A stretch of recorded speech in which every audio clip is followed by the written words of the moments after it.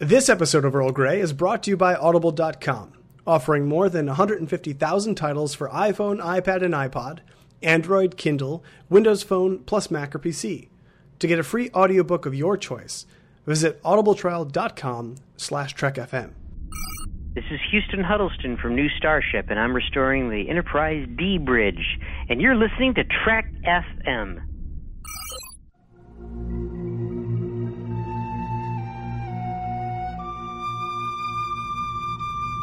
Tea, Earl Grey, hot.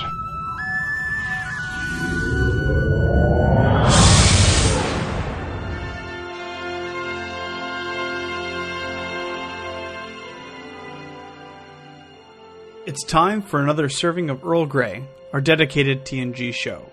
I'm Daniel Proulx, sitting in the center chair this week, and joining me, as always, are my favorite co-hosts. We have Daemon Darren. Darren, how are you doing? I hear you have a real affinity for the first officer on this ship here. I do. I think he was much better the second time I met him with that beard. But yes, but don't tell him I said that. There's no profit in gratitude and flattery. Actually, I have a feeling there's a rule of acquisition that maybe flattery can get you pretty far. What's a rule of acquisition? I've never heard of those. And also joining us, we have Grand Nagus Gilfus.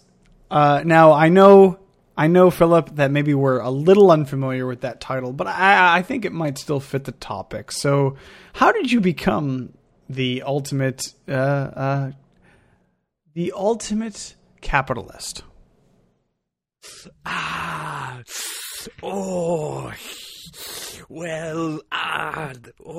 Your environment is so bright and shiny. I'm going to just hide in this fur here because that is the more comfortable place for me. I'm trying to... Philip, you seem a little skittish. Here, you are attacking me. I'm going to use my weapon. Just stand still and don't move, because if you move, I totally will miss you with this thing. Oh, it takes a while to charge. Just stand there for a couple of minutes. Okay, well, if anybody can't tell from our introduction there, today on Earl Grey, we're going to be talking about the Ferengi, right? Our sister show, The Orb. To the Orb. Okay, that's no. Yeah, that's not a thing. No, they have, I believe, talked about the Orb. They have, I believe, talked about the Ferengi before. So let's talk about the Ferengi. The TNG established the Ferengi as a threatening, scary, intense species that we should all avoid. The Ferengi are the big bad of TNG, aren't they? Darren, are you not intimidated every time they come on screen? What's going on? Intimidated. That's a word, but I don't know if I would use that in conjunction with the Ferengi. Well, what do you mean? They're the big bads. They before the Borg came around, all we had were the Ferengi. Darren, I hope they find you as tasty as they did their last customer. You're all talk, Philip. Really? It's just I don't buy it anymore. Since the Academy, I've just heard Ferengi this and Ferengi that they're gonna, they're the ones that turned your skin inside out. They're the ones who are gonna gnash you with their teeth. But when I finally encountered Ferengi, what do I get? I get fur. It's like, how are you a warp-capable species and you clothe yourselves in fur? The Packlids make you guys look good, okay? Oh my goodness. Now, Darren, who is this professor at the Academy that is spreading these scurrilous lies? I want names. Let's see. Since it's 2013 right now, it must be Boothby, because it's actually really 2014. Been around. No, he's been around even since then. He's been, he's just always there. That's the real trick. That's a mystery we'll unveil later on. He's actually a traveler. Okay, so what about you, Philip? I mean, does Ferengi conjure fear in your heart? The name? Are you like just? Yes, I'm very, very afraid every time I see them in an episode. I'm like, oh God, what's going to be happening in this one? Oh God, how is this going to be ruined? Yeah, it's though. I mean, I'm of course the eternal optimist here on Earl Grey, so I can certainly cite a lot of times where I'm like, oh, Ferengi are in the. Oh wait, this is a good episode. Okay, but I would say more often than not, it's like. I mean, you just brace yourself automatically when you see the Ferengi. I mean, sometimes you're pleasantly surprised. Other times you're like, "Yep, that's them." Though I will say they're surprisingly, as much as their reputation is, they're in a lot of episodes. Like it's not like just like 5. They're in like I would probably say a dozen episodes. 15, in fact. Wow, featured. I wouldn't have called there you that. go. It's almost like they spent a lot of money on prosthetics and really, really needed they get some mileage out of it. 15 episodes. Okay, so as obviously we're talking about the Ferengi here, but I should give a little bit of background in case maybe listeners are not familiar.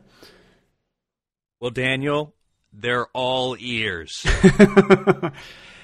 When the Star Trek team was creating the Next Generation, at some point they said, "What is going to be our Klingons?" Because it had been decided fairly early on, I think, that the Klingons were not going to be the Klingons anymore, right? They were going to be friendly or at least friendly enough where we would have a Klingon. Like that was a big thing. That was part of the initial concept of the show. So we needed something else to fill that Klingon-shaped void. What they came up with first was the Ferengi.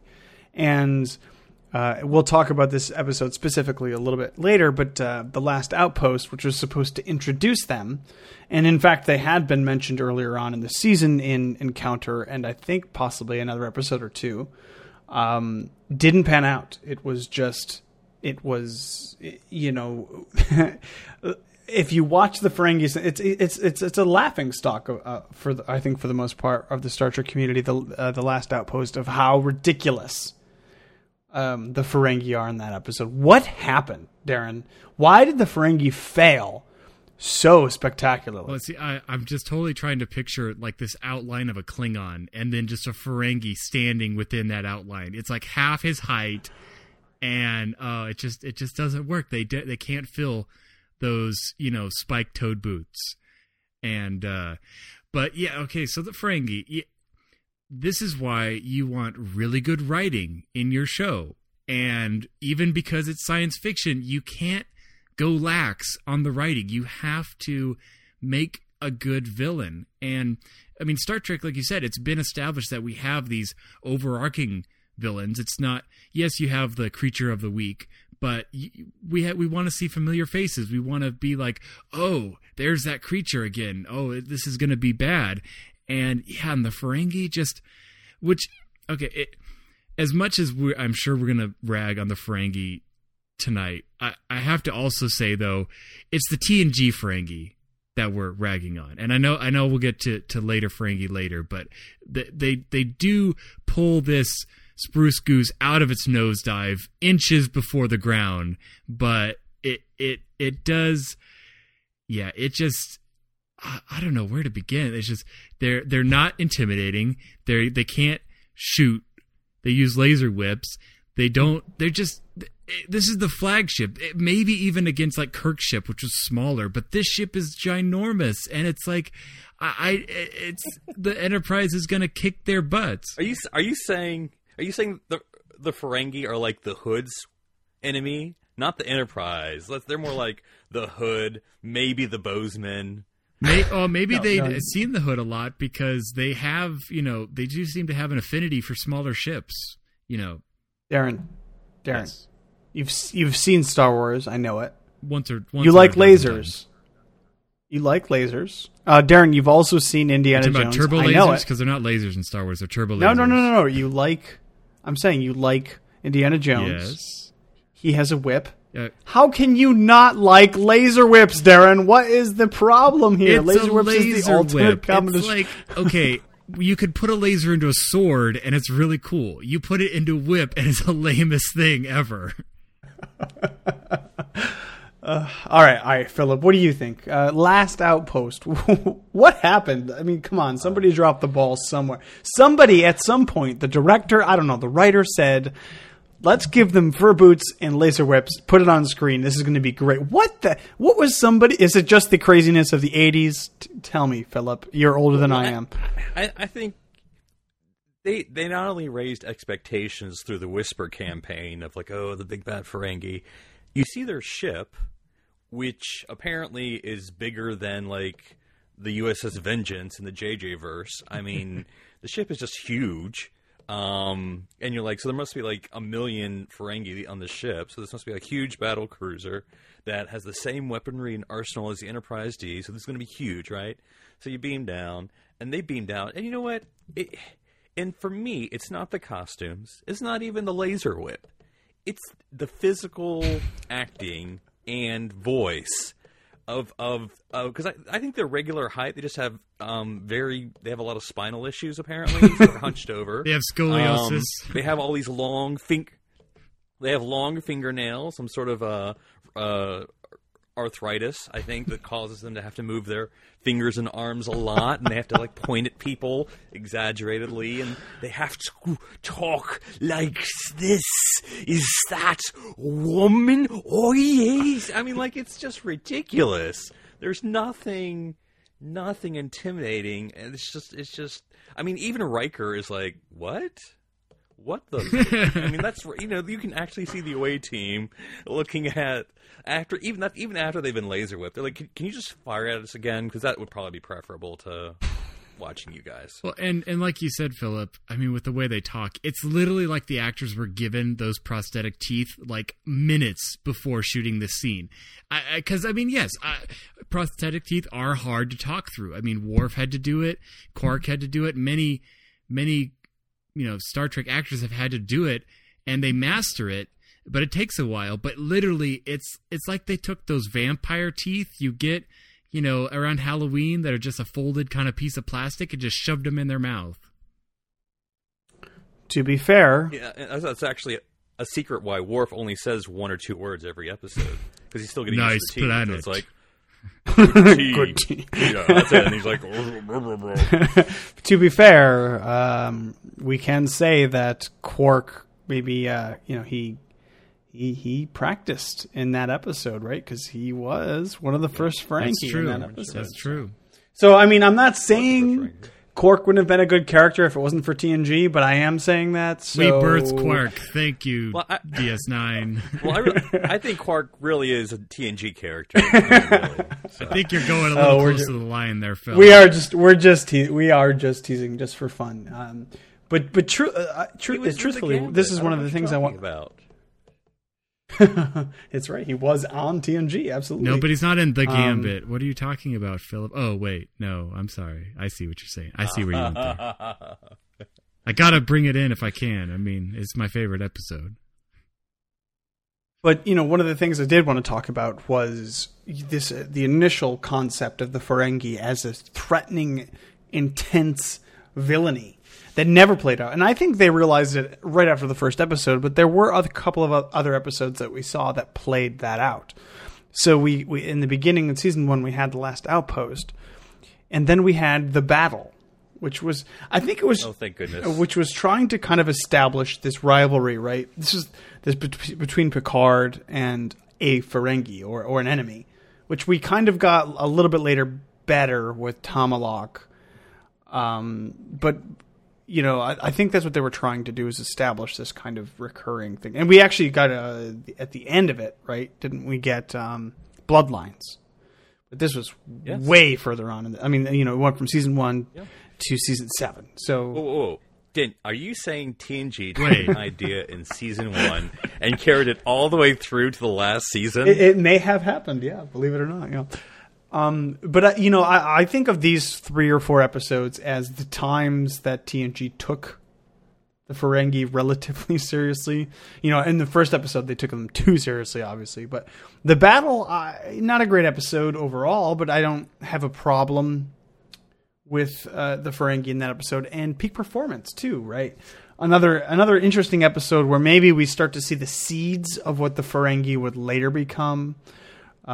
Like, what are they interested in? What is their motivation? So, as a villain, of course, we I think we all agree they fail pretty spectacularly in the first appearance. But Darren, do you think they become any more menacing, or at least any more interesting later on in these episodes? Well, I feel the problem is the actors themselves don't even buy it. I mean, the way they deliver their lines, they're like, no profit? It's like, they're like, who's writing this? I mean, this is garbage. Like, okay, you could have taken the concept of the Ferengi and in the exact same way that they're written, delivered it in an actual way that worked. I mean, you could have these kind of greedy, but it's not like it's their number one character trait. I mean, we get it. Okay, they're greedy. Like you know, just like we know certain people were born in space. You know, we know the Ferengi are greedy. So, okay, but you know what I'm saying? Like, you could write it where they're calculating. They're, really careful about how they enter things because they don't want to risk. They want the sure things. They'll cheat you. Like maybe they have more of a history of distrust than outright like cannibalism or something. But yeah, I mean, like you said, the battle, not the best episode. I mean, some of the visual effects are great. You get like the Picard maneuver, and you get the kind of the ghosting of his crew on the burning bridge. That was kind of cool.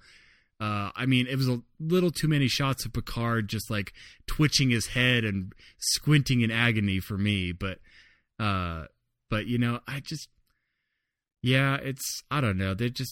I don't see villain. I see comic relief. And I actually do like the battle. And again, I do think it's interesting they carried that concept all the way to the seventh season. But like, think if that had been the introduction of the Ferengi, because I mean, I like that story that Picard discovered or made first contact with the Ferengi. Like, he didn't know that at the time, but that was an interesting story that this alien race from Picard's past suddenly appears, and now we know who they are. That would have been a cool. I mean, if that had been the introduction, erase Last Outpost. This is how we meet them.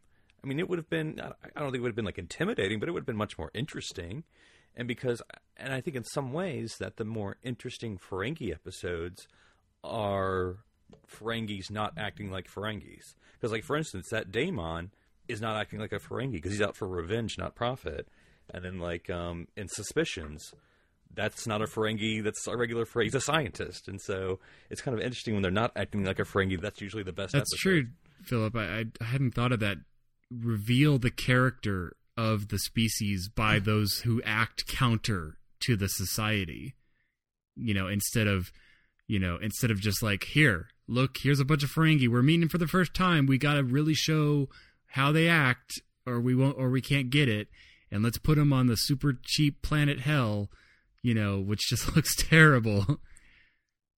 Well, and I think too, the thing, like, even if we talk to a lot of Deep Space Nine fans, I think that they'll tell you that Quark is is the strongest. I mean, really, the strongest Ferengi character, because he is very Ferengi, but on the other hand, he really stretches what that means. Like, he goes from just a straight up caricature. He goes to all about profit, but deep down that the reason his character is interesting and anybody even likes Quark, the reason he's not the Neelix of Deep Space Nine, is because he has that depth of character where it's like he has this struggle of. I know this is for the Orb, so we'll let the Orb talk about it, but I think you'd be hard pressed to find anybody that would say that the Ferengi aren't handled better in Deep Space Nine than they are in TNG. And so it's interesting that we would use that example of maybe use somebody who is counter to their culture to teach us about that culture. And I think that's really the entire arc of Quark in Deep Space Nine. And we do get him in TNG, so it is relevant here. That's right. Next week will be our Bashir is a TNG character.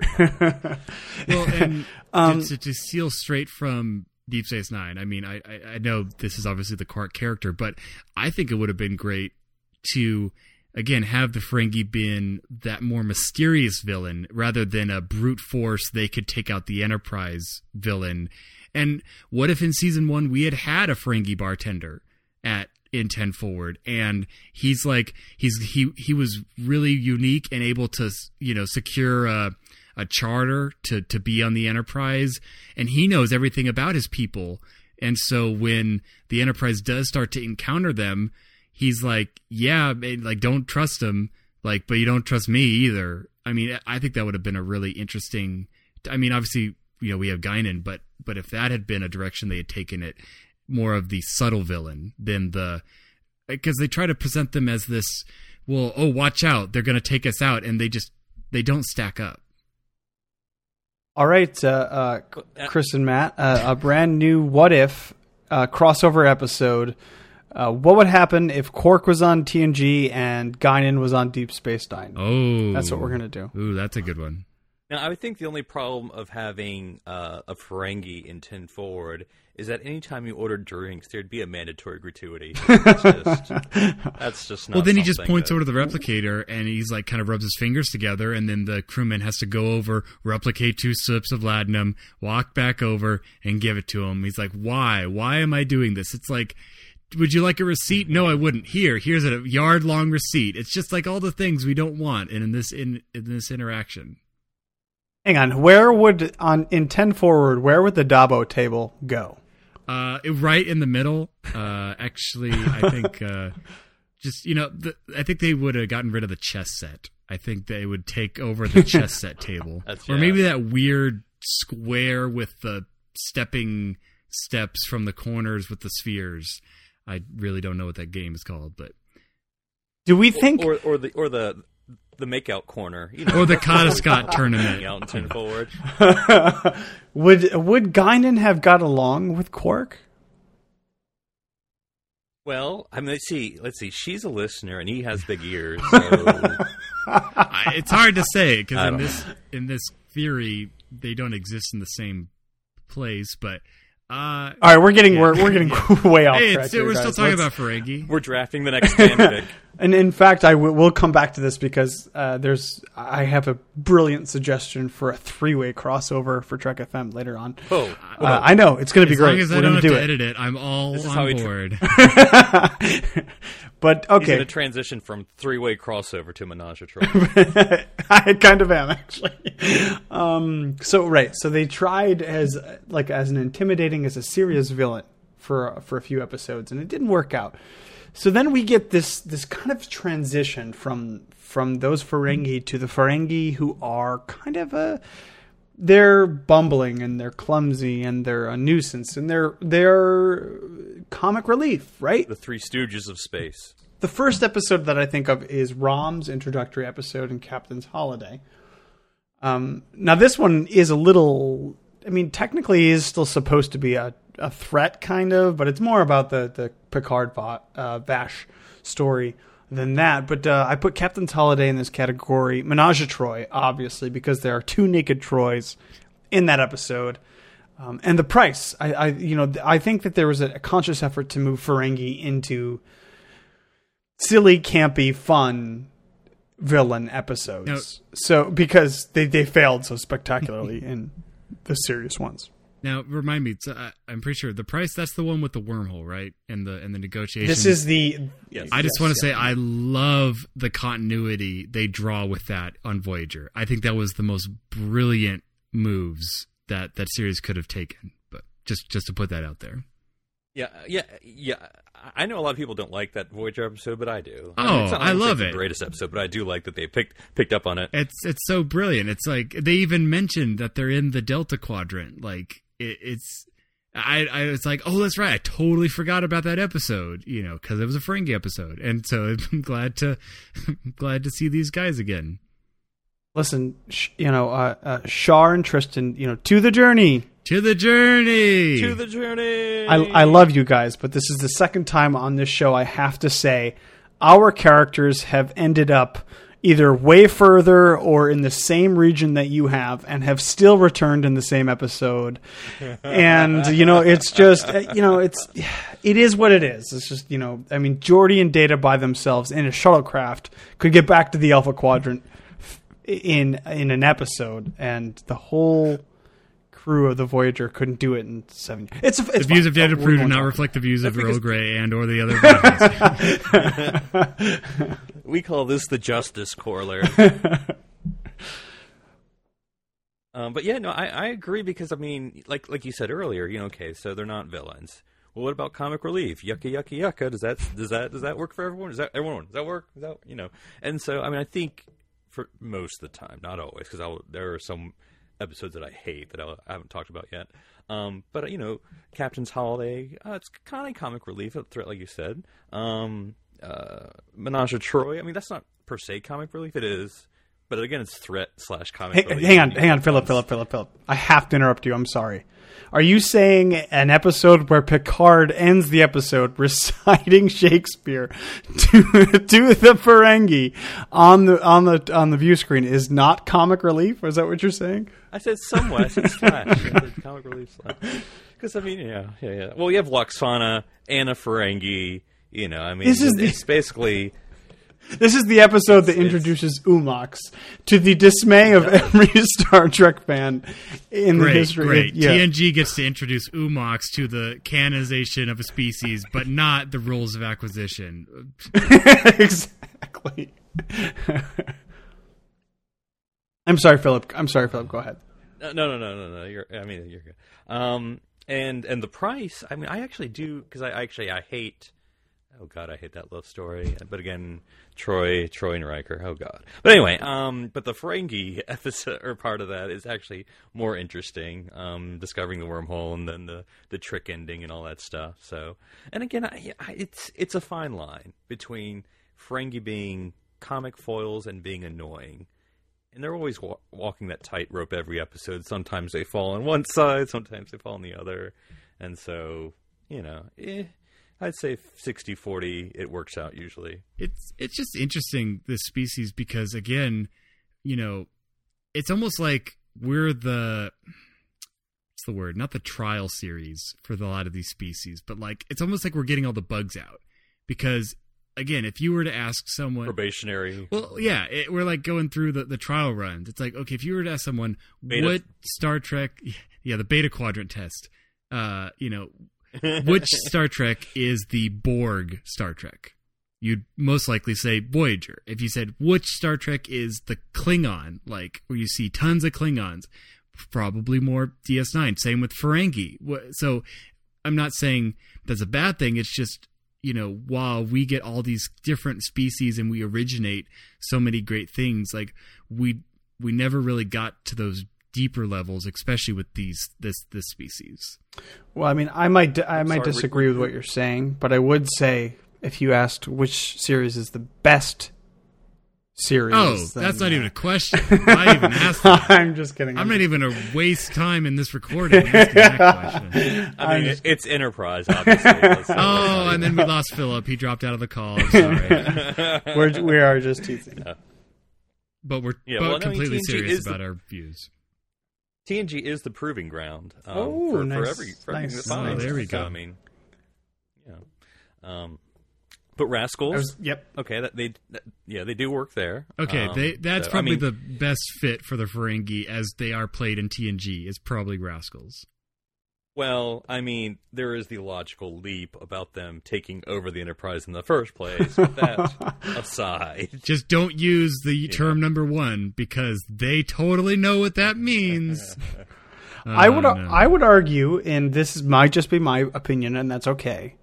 I love Rascals. We've talked about this before. It's kind of a guilty pleasure, and I love it. But I actually kind of think Menage a Troy is a very similar episode in the fact that I buy the fact that they're silly villains and I'm okay with it. And I like both of those episodes because they're both really fun episodes. I love all of the stuff even the creepy, I'm 70 years old woman and I want to rub your earlobes. It is weird and a little uncomfortable, but I like where it leads. And Menage a Troi and Rascals to me are the two really fun, really enjoyable, really good Ferengi episodes. But then again, Menage a Troi is another example of a Ferengi not being a Ferengi. Because he's out for love, not the best examples profit. in TNG of Ferengi are them not being Ferengi. We also mentioned that even in Deep Space Nine, the best example of a Ferengi is, I mean, Rom, Nog, and Quark are all examples of characters. Can I have a root beer, please? They're all examples of Ferengi Dad! not being Ferengis. So Sorry, that was a terrible, terrible Nog. Earl Grey, now with 90% more Ferengi impersonations. But, you know... Like, you need to get a little down more on the ground. Sorry. Dad! Go to Starfleet Academy! That's not even... Darren, just don't. That's not even close. That's not even close. It's really... I can't do a Nog. I'm sorry. You got to put the thing around the back of your head. Oh yeah, that's why. It changes the pitch of his voice. Your ear shade. What the heck are with those? I don't know. It's like, let's not protect the tops of our heads that apparently like exposed cranium. Let's protect the backs of our ears. No, it's not. It's not about protection. No, it's like what Daniel was talking about. That's their Klingon-sized head, right? So they kept the big forehead. Although I did like how they pretty much had the same hats in Frozen. Pretty much all the people of Arendelle are wearing those same hats draped over their heads and ears. Where were we? I think we've gone way off. We have. So okay, we've talked about in the very early seasons. In season 1, we had Ferengi as a villain. Justice. And then later on in seasons 2 and season 3, we kind of transitioned to a more, a comical relief kind of Ferengi. In season 6, which aired concurrently with season 1 of Deep Space Nine, they kind of took the mantle of the Ferengi, but really they didn't do a whole lot with it. They did a little bit with it, for sure, but they didn't do a whole lot with it, so there wasn't a lot that TNG was going to pick up on. But even in the later seasons of TNG, we get really interesting episodes, and to Darren's point, we get even further examples of Ferengi not being Ferengi. We get Suspicions, which is really, I mean, this is the most un-Ferengi we ever see, right? We get a scientist Ferengi. Not all Ferengi are greedy. They're poets and artists and sculptors. Or do you think all Klingons are warriors? Some of us are lawyers. But no, I mean, you're right. Exactly, Daniel. This is a scientist, and he develops a pretty advanced, even more advanced than Federation shielding technology. And I like this episode. It's very fun. It's a very CSI Dr. Crusher, Nancy Drew Crusher, Nancy Drew. I was reading the companion entry about this, and Larry Nemechek wrote that this was the Quincy of Star Trek: The Next Generation. Or maybe the Doogie Howser. But for the record, that means a Ferengi defeated the Borg, because that shield defeats the Borg in descent. Well, that's a good question. The Ferengi aren't part of the Federation, are they? They're part of the Ferengi Alliance. No. Like, they just travel through our space all willy-nilly and do whatever they want. And I guess we gotta, give them props for that. Yes. A Ferengi was involved in another episode that also was referenced later. So, continuity. Continuity. And then, of course... name an episode continuity. Of course, later on, like I said, we get... in season 7, I think season 6, we get Suspicions. But later on, we get Quark, right? A Quark crossover in season 7. Barely. Apparently, Riker owes him money or something, right? Or...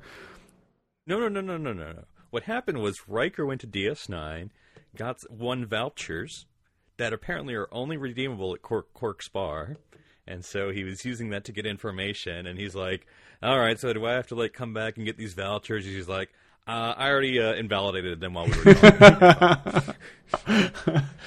I just, I like this is a side conversation we should have and we will have with the guys with the orb. But why? Like, if you have two concurrently running, if this existed now, if we had two Star Trek series running in 2014, the crossovers would be constant and they would be awesome. No, but with our luck, one would be a prequel and they'd be spaced like 500 years apart. Well, and no, of involve course, like a ton of time travel. So in TNG and Deep Space Nine, I just want to talk about this real quick, guys. There are two overlapping seasons. Season 6 and Season 7 take place during Season 1 and Season 2 of Deep Space Nine. And we get 3, that's it, 3 crossover episodes. We have Emissary, obviously, to launch the series, which is a great episode of Star Trek, in my humble opinion, but only elevated by the fact that Captain Picard's in it. We get Firstborn, and Quark barely shows up in it. He shows up on the view screen as a thing for Riker, and blah, I'm Quark, and ha ha ha, I gave away your money, blah. It's funny. It's good. It's good. I like it. I like those kinds of crossovers. It doesn't have to be super important to be a crossover. And then we get Birthright, where Bashir shows up on the Enterprise and is enamored with Data, which is near and dear to my heart because I would also be enamored with Data. But I just wanted to bring this up because how perfect, if you're going to have a subject to cross over with TNG with, why not do more of a like a Quark or a Ferengi thing? And I mean, in series later, when Worf would come on the show, I mean, that's one thing. But already you have Miles O'Brien. So it's like you have a fairly large character from, Next Gen now as a series regular on DS9. Like, he has friends. Like, why can't they go visit him on shore leave? Why can't we take shore leave at DS9? I mean, what is so great about Risa that we can't go to DS9? I mean, it's a pretty station, and Darren, there's always the threat of married, war. And you can't go to Risa anymore. But some of us still like going there. Okay. Okay. You can maybe go to DS9. comparing DS9 to Risa is a bit of a stretch. In every category, but I mean, I'm just trying to put it all together. The Ferengi love Risa, by the way. Almost every Risa episode, you'll see a Ferengi hanging around. Is that true? Captain's Holiday Yes. and Let He Throw the yeah, First, whatever. Yeah, but not 2 days and 2 nights. Well, yes. Enterprise only showed the Ferengi once. I'm sorry. To the detriment of the series. Sorry they couldn't show them more than the time that they were supposed to have ever met them. Okay, guys, I did bring this up for a reason, not just to talk about crossovers, but to talk about how things changed in the Ferengi and TNG, and we get, like I said, in the beginning we get this villain that didn't work, and then later on we get this kind of comedic relief, which kind of works, and Deep Space Nine kind of picked up on. But do you think that was the right direction to go in? Do you think they should have maybe just dropped the Ferengi altogether? Are you okay with the way they kind of rewrit their history? Because really, in the first appearance, we don't get any mention of the rules of acquisition or that greed is exactly. They're totally different characters. So do you buy, or how do you justify in your mind that Quark is a member of the last outpost race? Do you buy that at all, or you just kind of ignore it? Well, I mean, it's like what we talked about during the Borg episode, that Borg philosophy wasn't invented until the goal of perfection was never in the Q-Who. It was just technology acquisition. It wasn't anything about biological and technological organisms to blah blah blah. So, but I think it's all evolution. I think because that's what TNG is. We are the petri dish of 24th century Star Trek, and so they experiment with everything. Like the Trill don't look anything like the Trill in Deep Space Nine, and so I think it's all forgivable. Well, let's not say with the Trill. I mean, couldn't they not use transporters? I'm pretty sure Jadzia uses transporters like every freaking episode, but that's just a stupid rule to write. That's like telling people how many photon torpedoes you have on the beginning of an impossible mission. You just don't want to do that. But yeah, I think it was good though to still see the Ferengi in like Suspicions and Bloodlines and those later seasons, because even though they're kind of being rewritten and they're evolving, I mean, you would hope that when a person's writing an episode, they're going to use the villain or the character that's best for it. And honestly, especially in like Suspicions, I think it works very well having it be a Ferengi, because rather than some new race of the week that you don't care about, you're like, oh, like this is kind of interesting. Like this is, oh, there's a Cardassian, oh, and the Klingon, and like all this, stuff going on. And they walk into a bar. Oh wait, no. But so I mean, I really enjoyed that, and it does show a different side of the Federation. So I think they were used appropriately and sparingly, which was good at that time. I think let's focus more on Klingons and Borg and other good villains in those seasons, and time travel, because who doesn't love that? Aren't we going to mention the Ferengi appearance in the movies? Oh. The clown can stay, but the Ferengi in the gorilla suit has to go. Oh my goodness! Oh my goodness! That doesn't I even forgot. count. I forgot. But there are no Ferengi instances, actual Ferengi on-screen appearances in the movies. I think there was one at the wedding in this far left corner, and Nemesis. Never mind, you couldn't see it. Isn't that interesting? It's something I hadn't considered, but no, that is really interesting. Well, one thing that I think, to me, and maybe I just read too much into it because that's what I do. I think the characters themselves on the Enterprise look at the Ferengi the same way we are. Like, who are these guys? And wait, what's going on? And oh God, it's the Ferengi again. Or what's going? Because I think Riker is very varied in how he sees the Ferengi. Because there's the Riker who doesn't have time for people to being weirdo, but at the same time, there's also the Riker who loves to have fun. He's the kind that would go to Quark's bar, and he'd find the whole thing, his bemused expression that Riker always has anytime the Ferengi are around. But like I think about and this is gonna be weird, but go with me. Like Future Imperfect, when Riker is like, I could get used to having a Ferengi at the con. Oh yeah, you missed that Ferengi episode, Daniel. yeah. Well, I mean, because I think you have Riker being bemused, like, oh, the Ferengi. Well, I guess maybe here in the future they still better than Wesley. A Ferengi in Starfleet, that'll be the day. Leave that for another series. At least they don't call him the boy. I'm glad you mentioned this, Philip, because it's the last point I wanted to talk about is. And this is Star Trek as a whole, and this definitely envelops some of Deep Space Nine as well. But there's a line I'm not going to remember the episode title, so sorry about that, listeners. But there's a line where that they're bringing Ferengi aboard, and actually, Philip, you might remember because this was the one where that Geordi wanted to bring the Ferengi to Cetacean Ops. Yes. I was keeping this episode in my back pocket, but it's a perfect mate. Is what the perfect mate? Right. Yeah. Do you want to start that over, Daniel, and just say no? No, it's fine. It's fine that Philip would know. That's okay.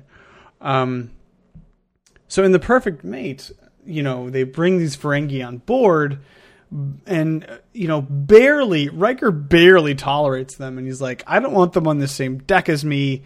Don't put their quarters anywhere near. Like, it's really racist. Like, it's like any Ferengi are completely useless. I don't want anything. They smell. They're gross. I don't want them near my quarters. And then it's just, and then this kind of thread is carried on a little bit later on in Deep Space Nine. But it's why? Like, are the writers maybe are they kind of like they have this kind of self-loathing because of why would we come up with this race? But they're, I don't know what they're trying to say, because they're really racist against the Federation is shown over and over again to be very racist against the Ferengi. You mock us. You betray us. Tell me, Daniel, would you have your child date a Ferengi woman? I mean, she would. Okay, we don't have to get into that. Yeah, I knew a Deep Space Nine line. I win. But yeah, no, I think it's, although you say the writers, but I mean, by season 6 or 7, it's a totally different writing crew than season 1 or 2. I mean, yeah, you have some, like, you still have Rick Berman, you still have a couple people around, and you have, like, the series Bible and stuff, but I mean, maybe that's why we get a little more variety, is it's people are trying to take a crack at it. I mean, look at the Klingons, like, when they got kicked off in TNG, that was all, one writer who really just crafted all of those great Klingon stories. Ron Moore. Yeah, because I think in A Perfect Mate, because I just watched that episode, and they're like Last Outpost annoying. Like, oh, I said a funny joke. I'm like, oh God, you're just awful. But it's just that episode. Like Last Outpost and A Perfect Mate are the worst Ferengi episodes. But we've talked about a whole bunch of other ones that are at least decent, more interesting, more watchable. I mean, like they're just not watchable. I mean, that's the when the Ferengi are bad, they're not even watchable. It is pack-led territory, which you guys already said. I mean, like seriously, I'm like, what are we trying to make fun of here? Because I feel like we should be helping them and not making fun of them because they obviously have mental issues. I don't know. Neelix shows up as a Ferengi, so it's true. That he was an original Ferengi. I mean, you do notice that, in the Star Trek fan collectives, you have the Borg and the Klingons and the Captain's Pick and Q, but they don't have that Ferengi pack. I just can't believe they passed up on that marketing gold to package all the Ferengi episodes together, wrap it in an orange cover, and bury them in the desert because nobody would buy it. Well, the way to open up that case is you have to kind of right on that right part. You just got to rub it just right. And right when I thought you were going to say you have to use your pointed teeth to get into the cellophane. Oh, I do love that moment in Deep Space Nine when Nog is selling off, like, as a rite of passage. He's like becoming a man. He's selling off a lot of his earthly possessions or Nog. Wow, yeah. I like that statement. You just said becoming a man and selling off earthly possessions. Right, two things that are human and he's have nothing to do with Ferengi. He's becoming an adult and selling off all his possessions, and he's selling off his tooth sharpener. And Worf, of course, is interested in it. He gets all excited about it. But it is interesting because even though Deep Space Nine would definitely be considered the Ferengi show, they don't have any. Deep Space Nine fans, I don't think, have any particular affinity to because they have just as many bad Ferengi episodes as we do, I would say. You know what I mean?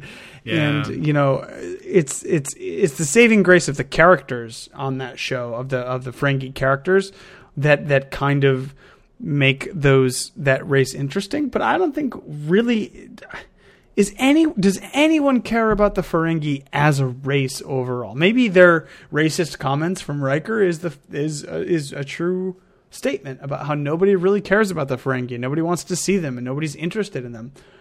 I don't know. So it's not a stereotype if it's true, Daniel? Is that what you're saying?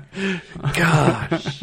I think as much as they tried to reveal about them, they just never revealed enough. I mean, when they finally get to the Ferengi homeworld and we see it, I'm kind of like, at this point, I don't even care. I don't even care what your planet looks like. It's just... I don't care if all the women are naked. It's like Seattle. It's just rain all the time. I'm going back to Deep Space Nine. You just took a nudist colony in Seattle and just combined it into a whole planet. I mean, that just doesn't even work. Yeah, well, all right. Well, okay, we've kind of been talking about this, the Ferengi as a whole here at the end here, but just Darren, if you had anything to say, go ahead and finish up. What do you Ferengi, thumbs up, thumbs down, like hit or miss? Like, what do you think? Okay, like, to their credit, some of the things I do like about the way the species was presented, I like the names, like Daemon, and Bach. Like, it's very like Cardassians, like Gull and Leggett. Like, I like stuff like that. That's like cool world building stuff. Like they wouldn't just all be captains.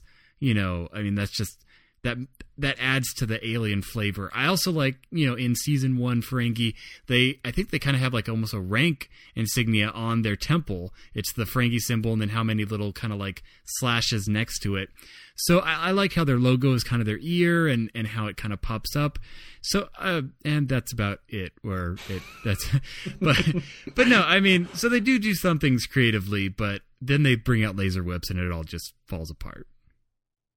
So give it 4 laser whips of despair. Philip, what do you think? Oh Lordy, are we really rating species? I now? don't know. I think that's kind of racist. I'm just saying that. I don't think we can. Ferengi. I mean, it's like I said. There's this huge variety between bad and okay and well, that was pretty good. But the weird thing is, they kept writing them into episodes. It's not like we tried, didn't work. Okay, we'll move on. They kept bringing them back. So obviously there's something there. I mean, there is something there for a few episodes. Again, I don't like if we could have the wish between erasing all the Ferengi episodes or keeping them. I mean, I would keep them. I mean, there are some good. I would say 3/4 of the ones are good, pretty good ones. They don't necessarily ruin an episode. They just do that sometimes. But I will certainly. I mean, because look at Deep Space Nine. They decided, like, man, you know how much we hate the Ferengi. Let's have like 3 more. in almost every episode. Yeah. So I mean, I guess maybe there's just something there that speaks to us about. I mean, again, let's get to the fundamental nature, right? The super capitalist. They'll do anything for profit, and that's obviously. And again, I'm kind of insulting everyone's intelligence, but, obviously every alien species is supposed to be an exaggerated part of humanity.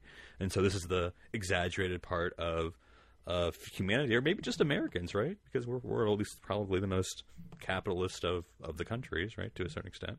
So, I mean, that the Yankee trader, right?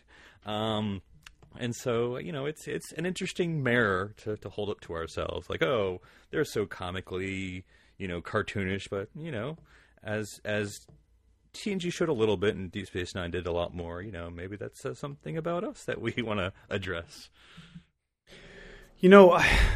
They tried. They really tried, and they tried to make them interesting in different ways. And they started by trying to make them villains, and then they tried to make them funny, and then they tried to make them interesting. Like in Suspicions, they tried to break their own mold that they had created for themselves by making this scientist.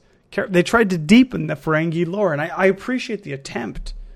But there's something fundamentally missing from the Ferengi species, I think. That if you can only have a few characters that rise above, and to be fair, they're all Deep Space Nine characters that really make this whole race interesting. Even if they're supposed to be a reflection on us as people, then you're doing something wrong. You don't have to do that with Klingons. It's like... And I'm not the biggest Klingon fan, but it's not like there are only 3 or 4 interesting Klingon characters. The Klingon race has kind of captured Star Trek fandom and been, people have sought after it and been interested in it. And, it's been a thing. So why have the Ferengi just fallen on their faces and squished their noses up into their heads, so many times? I don't know. I don't know the right answer to the question. They have pretty bad coordination. I don't know if you've seen them walk and the way they move their hands. So that's probably why. But, it is what it is. And like Philip said, I don't know that I would necessarily trade in the Ferengi episodes. It was an interesting concept, and it was, it was brought out a little bit more in Deep Space Nine, and we did get some really good things out of it. But, you can't have a home run every time, right? Not every race can be the Romulans. So, but now, if you traded in the Ferengi, how much platinum would you get? Good question. Or worthless gold. But to be fair, the Ferengi are not the only things we've been talking about on Trek FM this week. So here is a look at what you may have missed elsewhere on the network. Previously on Trek.fm, Standard Orbit. Dr. McCoy with Larry Nemeczek. But, when everybody else had their Kirk shirt or their Spock shirt, like the first uniform I had my mom make me was a McCoy uniform, of course. Earl Grey.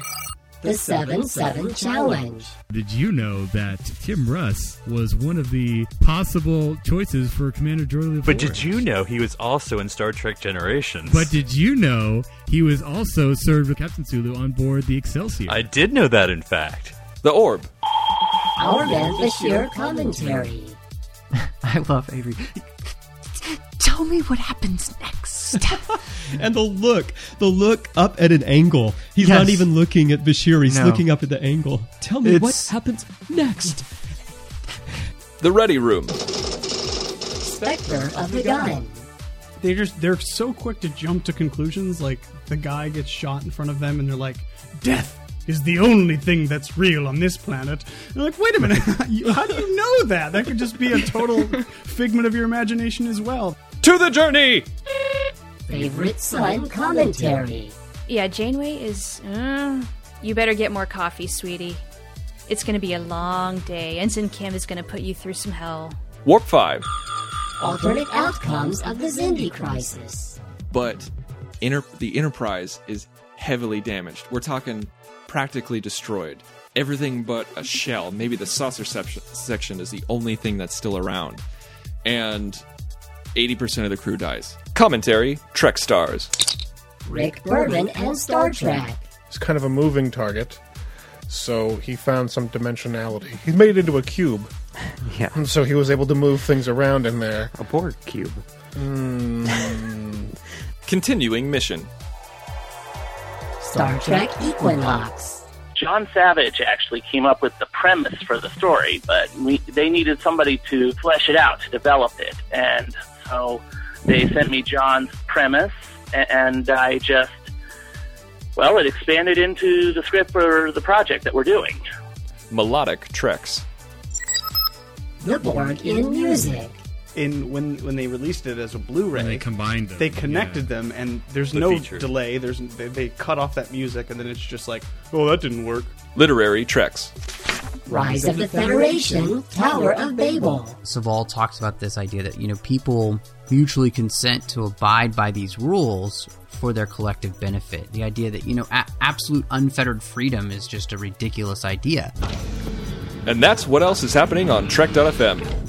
So check out these shows and get in on the Daily Trek Talk. You'll find them on iTunes, Stitcher, TuneIn, the Windows Podcast Directory for Xbox and Zune, or you can stream from the website. Just visit trekfm/pd for podcast directory to get all the links. Before we go, we'd like to ask everyone to please support our sponsor, who helps us bring Earl Grey to you each week. And our sponsor for the show is Audible.com. Audible is a great way for you to read all of the books you've always wanted to read, but never thought you'd have time for. Audible is the premier source for audiobooks with more than 150,000 titles to choose from, and new titles coming every week. From classics to current bestsellers, and even some of the most famous Star Trek books like Prime Directive, Federation, and Spock's World, not to be confused with Spock's Brain, Audible has something for everyone. As a Trek FM listener, you can get a free audiobook of your choice, along with a 30-day trial to see just how great Audible is. So give it a try today. Catch up on all those classic Star Trek books you've yet to read, and that latest novel from your favorite author as well. Just go to audibletrial.com/trekfm and sign up today.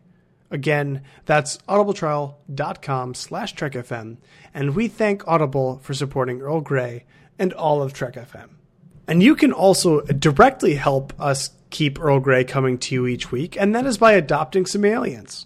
Well, illustrations anyway. If you go to trekfm/donate, you'll find 8 original alien illustrations by Tobo Ushi, who does most of the artwork that you will see on our website. They're available as both badges and art prints, and there are different contribution levels for you to choose from. Just let us know which one you would like in which format. Again, you'll find them at trekfm/donate, and your support helps us pay for the cost of production, hosting, and bandwidth that's needed to bring the show and the network to you each week. All right, guys, I have to head back to Ferenginar for the monthly commission on profits and trade commission monetary things. So if people wanted to get a hold of you on the internet, Darren, how would they do that? They can find me on Twitter under username Dr. Sci-Fi. That's DRSCIFI. And if they want to talk about other great bits of science fiction, like our friends the Ferengi, but not like other science fiction, they can catch me on my other show, which is called The Dr. Sci-Fi Show, where we explore different topics every month. All right, Philip, and how about you? If they want to reach me, they can find me on Twitter as well. My handle is at NC Public Servant. That's NC like North Carolina. And we can chat about doing an all Ferengi production of how to succeed in business without really trying. Who moved my latinum? Wonderful. And if they want to get a hold of me, I'm a pretty good negotiator, so they can find me at OneUpDan. And that is the number 1, not the word. So, One up negotiator. So, guys, I guess I'll catch you on Ferenginar. Engage. Make it so. Live long and prosper. Fire.